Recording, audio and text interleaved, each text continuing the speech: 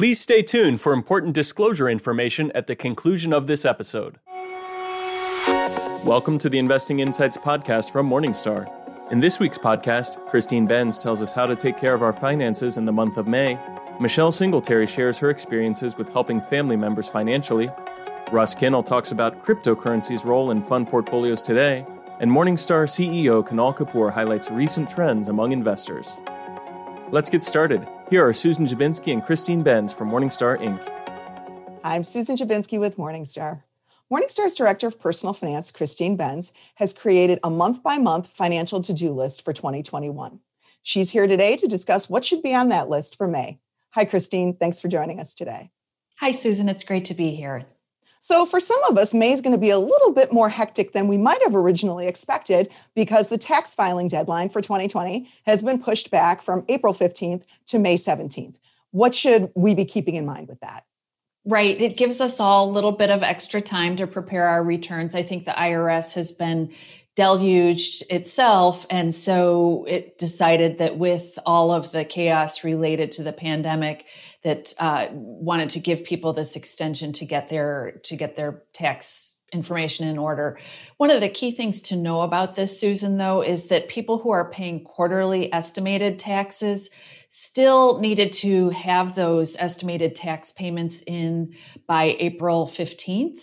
And most of the states require, if you're paying to your state those quarterly estimated taxes, you would be required to have those funds in by April 15th. So check with your state treasurer's office to see what the rules are. In most other respects, those state income taxes are on that May 17th deadline as well. I also want to point out that this May 17th is the deadline for making those last minute HSA health savings account and IRA contributions for the 2020 tax year. So you're really bringing it down to the wire, but you do have until May 17th. So on your original to-do list for May was emergency funding. And, a lot of people think that emergency funding is just something that people who are just starting out need to think about. But that's not really the case, right? It's not at all. In fact, Pew Research released this report back in 2020 looking at emergency fundedness and found that this problem really cuts across income bands. So naturally, people with lower incomes do have a hard time amassing emergency funds. So about 3/4 of people at lower income levels said they didn't have 3 months worth of living expenses on hand. But about half of middle income folks said they did not have 3 months of living expenses. And about 1/4 of higher income people did not have that 3 months worth of living expenses. So I think sometimes people confuse the fact that they have high incomes with the fact that they have a buffer. So I think it does really underscore the importance of making sure that your cash reserves are up to an appropriate size, no matter what your income level. So 3 to 6 months would be the absolute minimum, but higher income folks would want to set their target higher. So how much is enough in emergency fund? So you say 3 to 6 months. So if you are a higher income earner, what should you be thinking about? Yeah, that's a good starting point. But I do think that you want to think about if you were to experience unexpected job loss, how long it might take you to replace that job. We know that people with higher incomes are often in more specialized career paths. Those positions can take longer to replace. Higher income jobs in general can take longer to replace. So I like the idea of setting the target higher, closer to a year's worth of living expenses if you're a higher income earner. I always say that if you're the sole earner in a family, that also argues for having an even bigger cushion because you don't have another person's income to fall back on if you were to lose your job. Older adults, I think, too, should probably set their targets higher because it often takes them longer to replace jobs that they've lost. And they might also fall into that category of higher income and or more specialized career paths, jobs that we take longer to replace. And Christine, where do you suggest that people invest those emergency dollars? Well, I would keep them very liquid. So you'd probably want to use some sort of a cash account. You have to settle for really, really low yields today. But the idea is that you wouldn't want to have the money invested in anything where you might incur a loss if you needed to get your money out. A separate question, but related, Susan, is this idea of which account type to use. And generally speaking, I would say people should use taxable accounts, so non-retirement accounts for their emergency savings. So those would be accounts where they could get their money out without any strings attached, where you wouldn't pay taxes or penalties. The one exception would be a Roth IRA. And I sometimes think that this is a good idea for people just getting their plans off the ground, younger people who are sort of conflicted about whether to build an emergency fund or save for retirement. Well, a Roth IRA in a lot of ways lets you do both, in that you can put the money in and ideally let it grow all the way until retirement. But if you need your money out prematurely for some non-retirement expense, you can get those contributions out without any taxes or penalties for any reason. So just the contributions, not the investment earnings. But that's a really nice escape hatch and gives the Roth IRA a nice sort of level of multifunctionality. So, Christine, you also think it's important to develop a broader contingency plan for financial emergencies. What do you mean by that?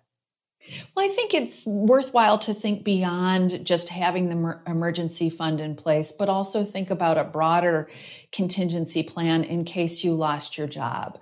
So you'd want to think about how you can skinny down your budget, what items you might cut out of your budget if you had some sort of an income disruption. Think through healthcare coverage. If you have employer provided healthcare coverage, what would your plan be in case you lost that position and needed to get healthcare coverage elsewhere? And then I think also it's worthwhile for all of us, regardless of life stage, just to think about backup career planning.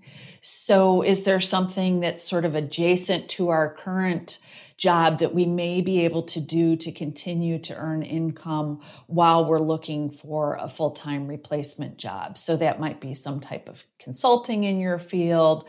You may be able to earn some sort of part-time income to keep you going. So just to think through all of the other aspects of job loss, just in case that you were to experience some sort of unexpected income disruption. Let's talk a little bit about retirees. Do retirees need emergency funds? This is controversial, but I would say yes, in part because even though job loss isn't an issue when you're retired and you may have mapped out all of your regular ongoing expenses, there are still unexpected expenses that crop up in retirement, whether car repair bills or vet bills or big home repair bills. So think through those and set aside assets to cover you so that you are not needing to invade your long-term portfolio to cover some of those unexpected expenses if they should crop up. And they inevitably will. And lastly, one other thing on your May to-do list, specifically for retirees, is for them to check their cash reserves. So what should the cash reserves look like, and how does that relate with the emergency fund? It's related for sure. But Susan, you know, I'm a big fan of the bucket approach to retirement portfolio planning. And part and parcel of the bucket approach is having liquid reserves set aside to cover you for 1 to 2 years worth of portfolio withdrawals. And the idea there is that you do have those liquid reserves so you wouldn't need to touch your long-term portfolio. And I think the other side benefit of having those liquid reserves is that it provides peace of mind. We know that the markets encounter periods of volatility. Bonds have even undergone a little bit of turbulence so far in 2021.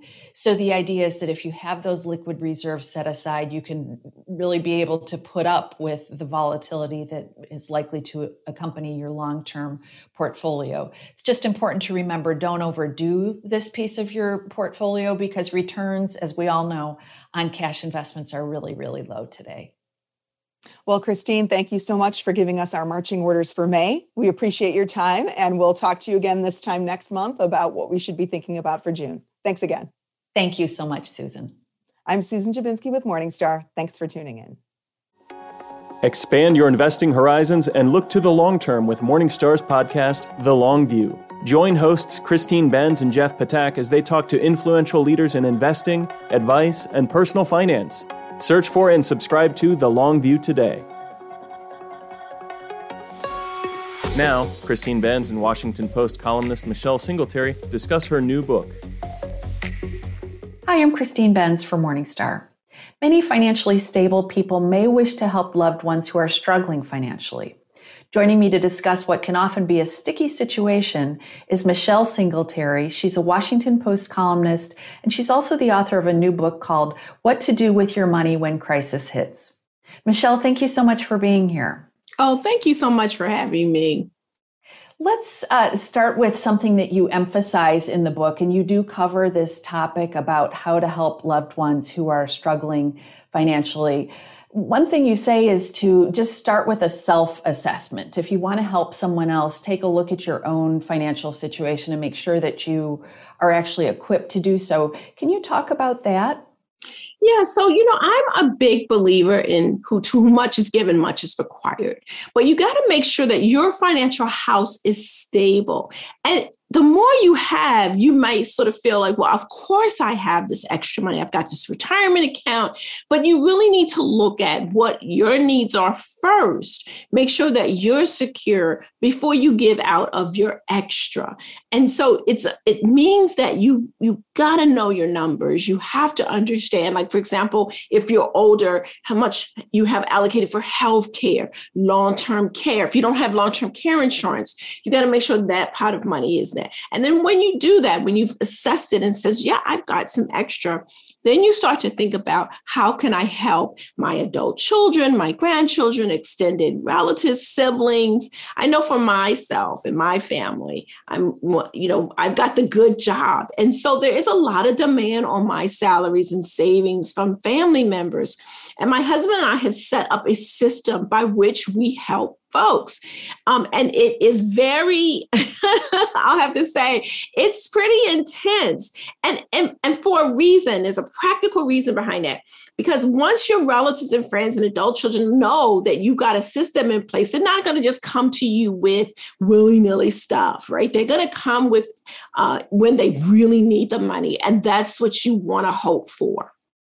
Well, let's talk about this system. You wrote in the book that it is important to have a conversation about the person you want to help's financial situation. So you need to get, as you call it, a little bit in their business. Let's talk about that, because you want to be sure that actually you can help and that you're not just putting a Band-Aid on what is, an ER type situation. So let's talk about how you go through that assessment. Yeah, and that's such a great question, Christine, because when you have done well for yourself, most of the time you do want to help. And that's such a great thing, but you don't want to enable bad behavior. And so one of the things that my husband and I do is we say, okay, let's look at your financial situation. What got you here? That doesn't mean that you're not going to help somebody who, say, was reckless, but you do want to make sure that the money that you're going to be giving is going to actually lift them up. And as you say, not just put a Band-Aid on it. For an example, one relative came to us and was behind in their mortgage and wanted us to help them catch up. And normally, that's not like we wouldn't do that, but I looked at her financials and I couldn't see how she was going to keep the house, even if we helped her. And so I said to her, I don't see your way out. You just can't afford this at this mortgage level. And if I give you this money in a couple months, you're going to be in the exact same place. And that's like throwing good money after bad. And it was a very difficult conversation. A close relative, love her to death, and she cried. I cried a little bit. And you know what ended up happening? She did end up keeping her house because I said no. She went back to her mortgage company. She started to work with a HUD-approved housing counselor, and they figured out a way to renegotiate her mortgage toward a more affordable payment. So that forced her to work the situation out herself.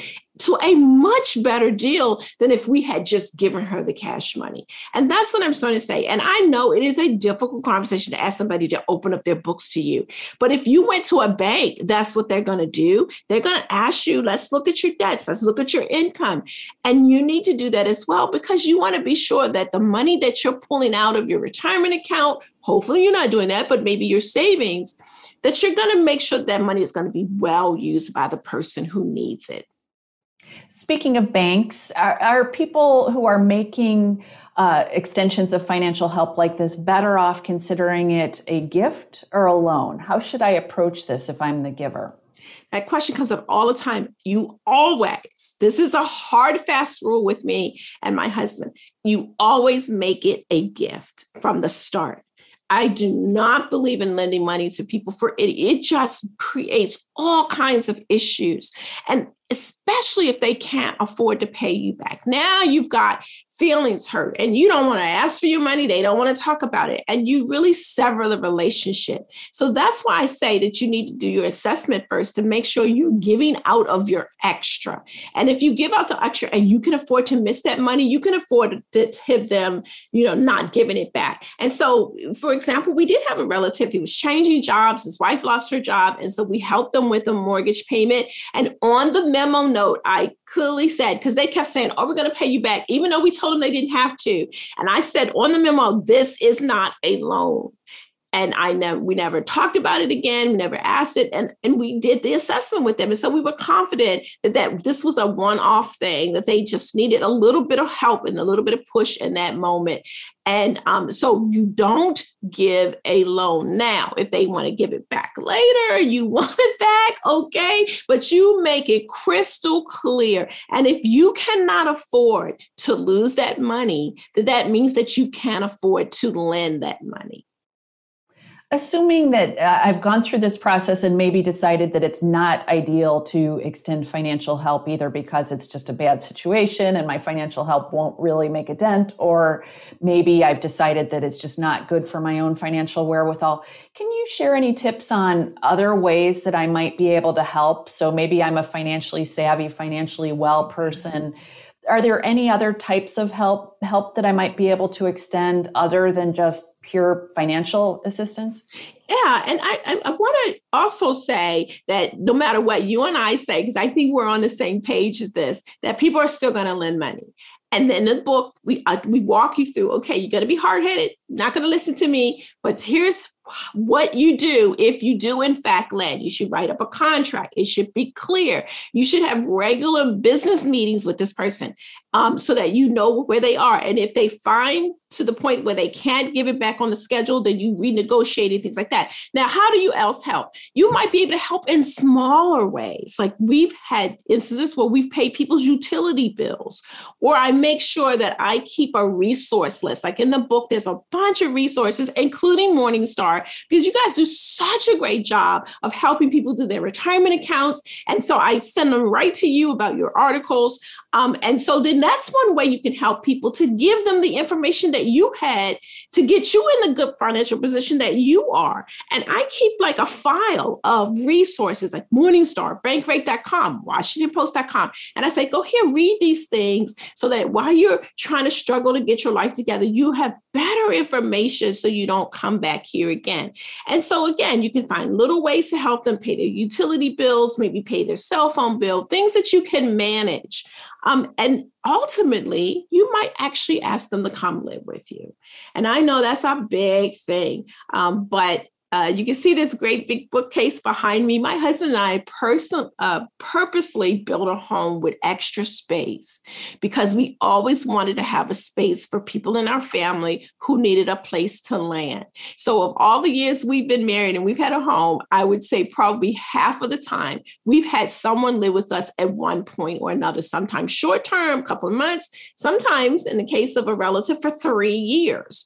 And we have a plan. We sit down with them. We go over their financials. So it's not the goal to just move in here and we just sort of figure it out. We have a plan set in state. And I truly believe that, especially in the economy that we've had because of COVID and the pandemic, because guess what? This is going to be over and another crisis will happen.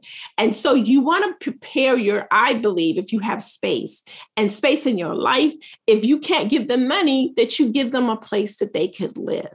And multiple generational homes, I'm a big believer in sharing your space as a way to help other people when they get stuck financially.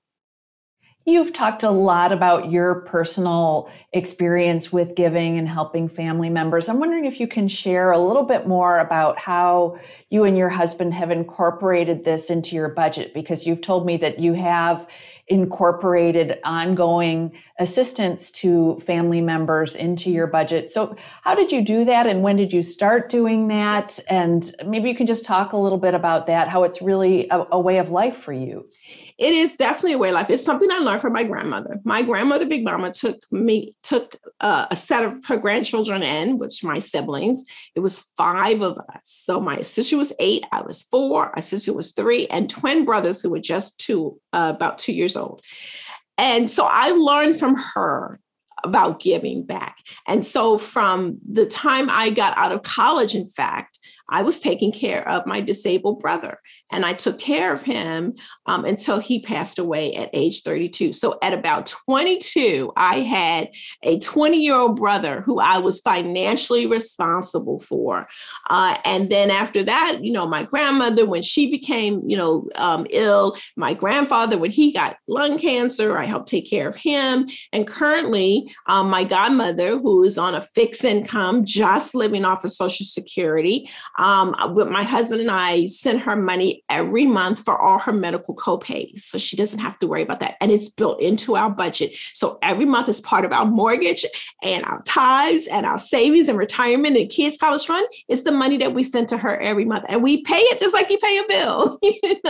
And then we also have created what we call a family and friends bank account, where we designate a bank account that when we have extra money and things, we put it in there so that when people in our family in need, that's where we pull it from. But we got rules, right? We help with college. We help with a down payment on our home. We help if you've lost your job through no fault of your own and you're trying to get by. And many people who are listening are probably doing really well for themselves. And I just would encourage you to create a system so that you can help your adult children and your grandchildren. And here's what you shouldn't do, because you're in a position, probably you've done well for yourself. You've got a really nice retirement account. You've got a savings and emergency fund. You've probably paid your house off. You're doing well. If you're a Morningstar regular, you've done all the things that you're supposed to do. What you don't do, however, is teach that to your adult children and your grandchildren. Time and time again, I find the generation who did well didn't really pass that knowledge to their children, or they overindulged them. I mean, you're the grandparent paying for the private school for your grandchildren when your adult children are living way above their means. That's not helping them. You worked so hard to do what you did, and you're not adequately passing that on, that financial legacy to your adult children and grandchildren. And I quite frankly think that is a shame. I want you to be generous, but not so much so that you enable them that they can't get to where you are. They don't have money to save for their retirement fund or their kids' college fund, because you are enabling them and you aren't saying no when you should say no. Well, Michelle, it's always great to hear from you. I'm always inspired by talking to you. Congratulations on the book. Thank you so much for being here. Thank you so much. Thanks for watching. I'm Christine Benz for Morningstar. 6 days a week, we deliver the latest news for investors. Just say, Alexa, enable the Morningstar skill, or visit morningstar.com/Alexa. Next, Susan Jabinski asks Russ Kinnel from Morningstar Research Services about crypto's role in funds. Hi, I'm Susan Jabinski with Morningstar. Cryptocurrencies like Bitcoin have been making headlines, but have they been making their way into fund portfolios? Joining me today to discuss that topic is Russ Kinnel. Russ is Morningstar's Director of Manager Research and Editor of Morningstar Fund Investor. Hi, Russ. Thanks for being here today. Glad to be here. So, how common are cryptocurrencies in fund portfolios today? And do you expect to see sort of an uptake in cryptocurrency plays in 2021? Well, it's interesting. At this point, you don't see any direct cryptocurrency ownership by mutual funds because of the challenges of liquidity. A mutual fund is a daily liquidity vehicle. And so to put something where you clearly cannot sell and turn that quickly into cash into a 40 Act fund is a problem. So what we see instead is indirect ownership. And I think that's only going to increase. So there are various plays that you can own in lieu of actual cryptocurrency. And I think that's certainly going to grow. And what are some of those plays, some of the ways that funds are getting exposure to crypto? Mhm.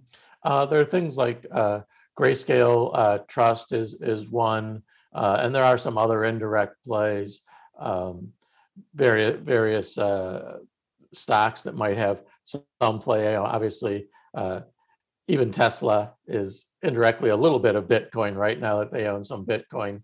And you can see that some funds clearly are buying some of these names for the indirect Bitcoin play, even if it's not the majority of a company's business. So let's talk about a little bit about some of the bigger names that maybe have dipped a toe in some way in the crypto pool. Let's start with Morgan Stanley Institutional Growth. That's a fund that has been playing around a little bit in that pool, right? That's right. They filed and are considering adding a small bit of exposure via Grayscale. And it's interesting because Dennis Lynch's fund had massive returns last year. So it's one of the few funds that really doesn't need to hype itself up with Bitcoin, but they view it as a hedge. They kind of think it as a updated version of gold as a hedge. But I think it's clear that they want to keep it very small. They're talking about 2% or less of the portfolio, which I think is important because obviously if you add a really volatile security to your portfolio, that can dominate the portfolio, even if it's only, say, 10% or 20% of the portfolio. So at 2%, you figure, well, it's really not going to have a dramatic impact. And what are some other examples of funds that have either, added this to their prospectus that they are able to do this, or funds that are actively engaged in investing in crypto indirectly? Well, I'm really interested in Emerald Banking and Finance because they didn't change their prospectus, but now they're 23% crypto plays, including private placement that gives you crypto exposure. They've got Grayscale. They've got a wide array of Bitcoin. And if you look at their top 10 holdings, you see gains from, they're all up more than 100%, some up more than 10,000%. So, even though it's 23% of the portfolio, really the tail is wagging the dog. And if you think about someone who might have bought the fund for regional bank exposure, I don't know if they want this big crypto play. Obviously, so far it's been great because crypto has been doing really well. But it's really interesting to see a fund like that, whereas others have very tepidly taken steps to filing or filed to have some exposure. This is one that hasn't even changed its filing, but has just jumped right in. Wow. So what are the risks here, Russ? I mean, obviously it's adding volatility to a portfolio. Well, what are things investors need to be thinking about with this in their funds?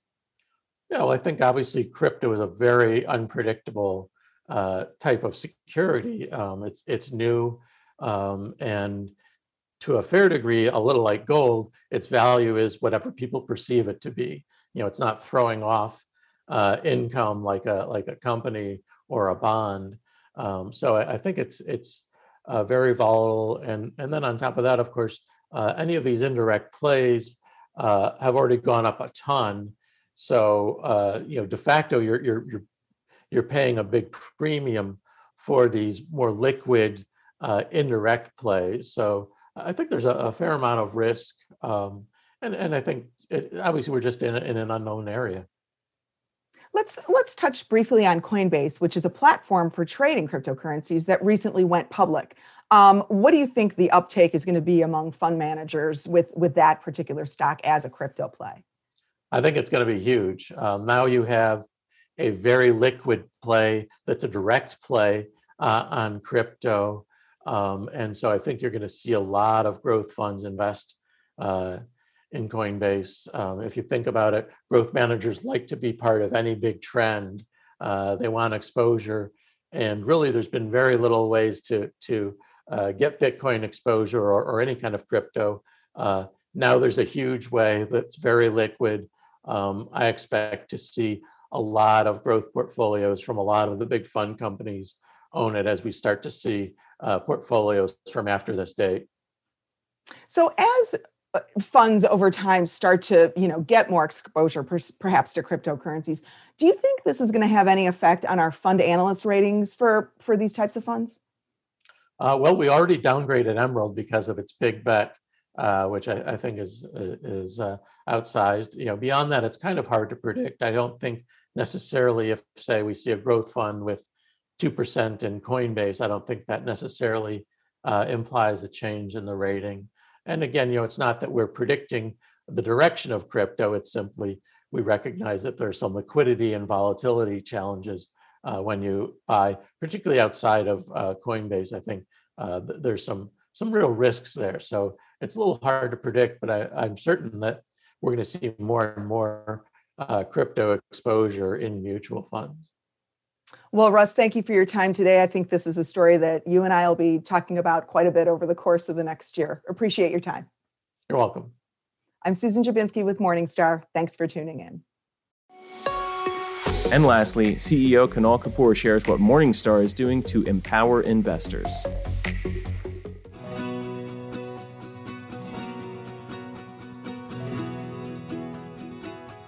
I thought today I'd spend a little time talking about 3 trends that are empowering the investor. So the first of those trends is that the pool of investors is growing wider and deeper. Think about that for a second. More investors across the board, so deeper and wider.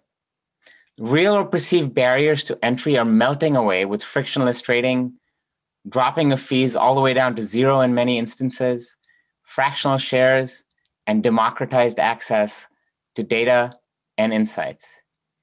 You have ideas such as banking as a service, BaaS, come to life. You have firms like Ellevest, which appeals to female investors, driving a very focused way around which they're bringing their value proposition to investors. And then you have the allure of new things such as cryptocurrency that are drawing a crowd and basically generating a shift in deeper kinds of investor activism. All of that is still true. But if you look at Google search queries over the past year, you'll see a surge in terms such as learning to invest, what is investing, how to start investing.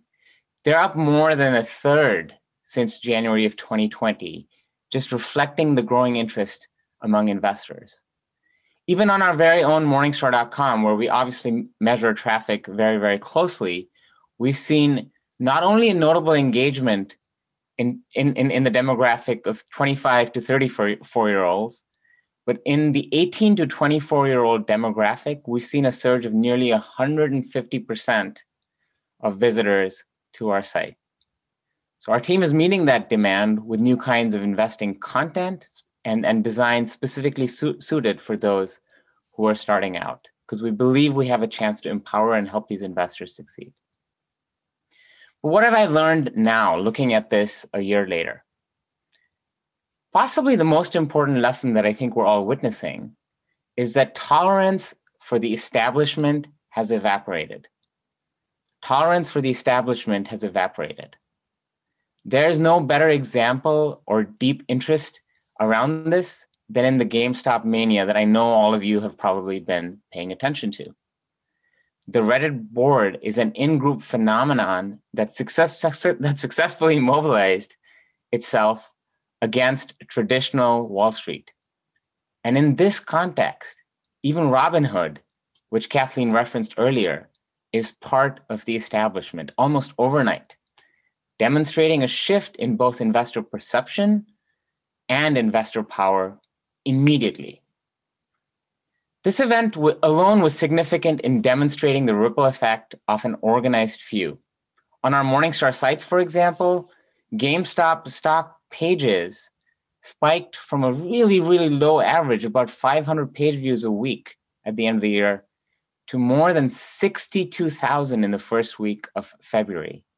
You, I, and others were paying attention and were galvanized to look at exactly what was going on. In fact, the impact was felt across our entire site.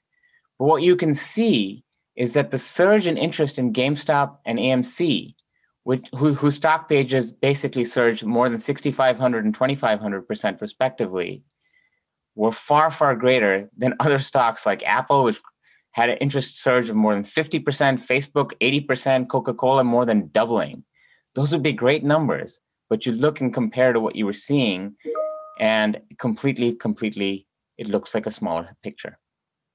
So investors are more emboldened to use their influence with their pocketbooks and their proxy votes to affect the change they want to see. Investor demands are being driven by investor demands are in fact driving out the long-held notion of shareholder capitalism. That's what you probably studied to a certain degree in school too. And that core thing, and I learned this at the University of Chicago too, is that shareholder returns should come first in favor. And what's happening is you're seeing a rise instead in favor of a duty to all stakeholders, not just shareholders. That includes employees, customers, and communities. There aren't many industries that haven't been caught up in what's called the cancel culture this year. And no matter what you think of, it's a new landscape for every kind of firm to navigate. Just look at what happened to celebrity-endorsed vegan milk darling Oatly. Got a little prop here because we're Oatly drinkers in our house. Such a friendly brand. On one side, this package belongs to who? This is the boring side with calories. It's exactly what you would expect from a brand that's trying to stand out in that grocery aisle. You might even recall its Super Bowl commercial this year, which was fun and enlivening. But when Oatly announced last year that it was taking an investment from private equity firm Blackstone, there were all kinds of questions related to whether Blackstone had links to companies that were responsible for deforestation in Brazil. And there were even questions about whether CEO Schwartzman's donations to the Trump campaign should draw scrutiny. All this was coming from a group of Oatly consumers who identified the brand in a certain way and felt that because of their action to take that money from Blackstone, that trust and engagement had in fact been broken. Now, I personally think Oatly's response was really well done and an important case study in the value of authenticity. You should take a look at it if you haven't. And the firm's now headed to an IPO, but not without realizing the role of the investor and a sharp eye for managing reputational risks related to ESG. And ESG and the power of investors really are coming to fruition through shareholder resolutions. Last year in 2020, 186 ESG-related shareholder resolutions appeared on proxy ballots for US companies. Average support was 28%, with 20 ESG-related resolutions achieving the support of a majority of shares voted, breaking the record of 14 set the year before. These are small numbers, but they're beginning to add up. More importantly, 67 of the 186 ESG-related resolutions received at least 40% of the overall vote of minority outside shareholders. Think about that and see where the trend is heading. So what, you're asking? Well, more investors and higher engagement among them are only positives, but they come with a real imperative for leadership from all of us. These new troops of investors need the right guides. They need sound education around long-term fundamentals and how to safeguard against predatory practices and hidden costs. We've always taken this responsibility seriously at Morningstar to advocate for investors and illuminate the trade-offs and pitfalls before them.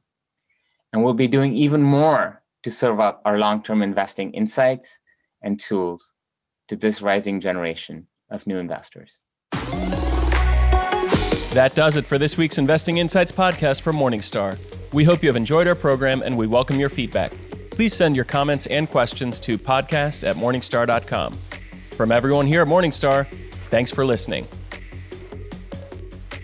This recording is for informational purposes only and should not be considered investment advice.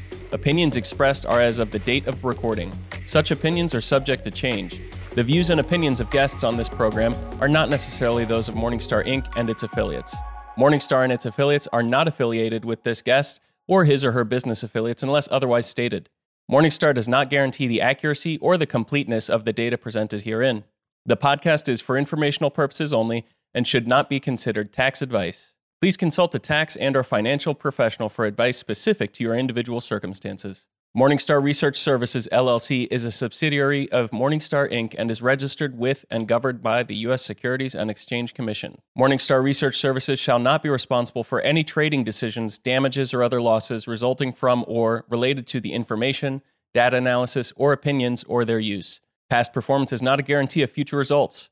All investments are subject to investment risk, including possible loss of principal. Individuals should seriously consider if an investment is suitable for them by referencing their own financial position, investment objectives, and risk profile before making any investment decision.